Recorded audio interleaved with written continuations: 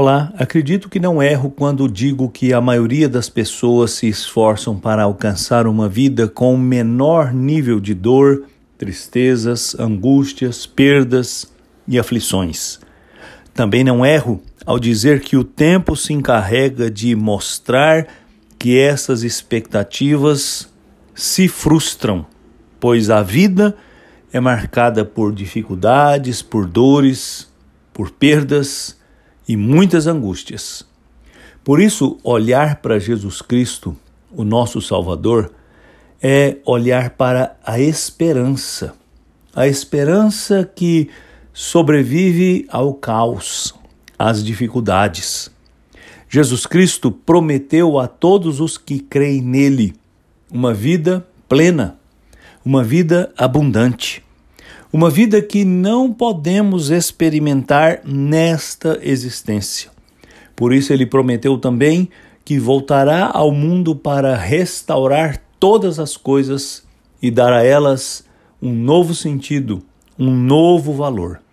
No livro do Apocalipse, no capítulo 21, no versículo 4, nós encontramos uma síntese do que Deus fará através de Jesus Cristo.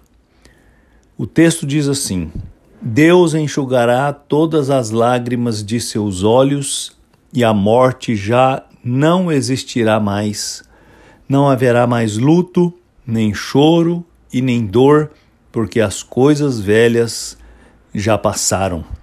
Que promessa maravilhosa que Jesus Cristo nos faz.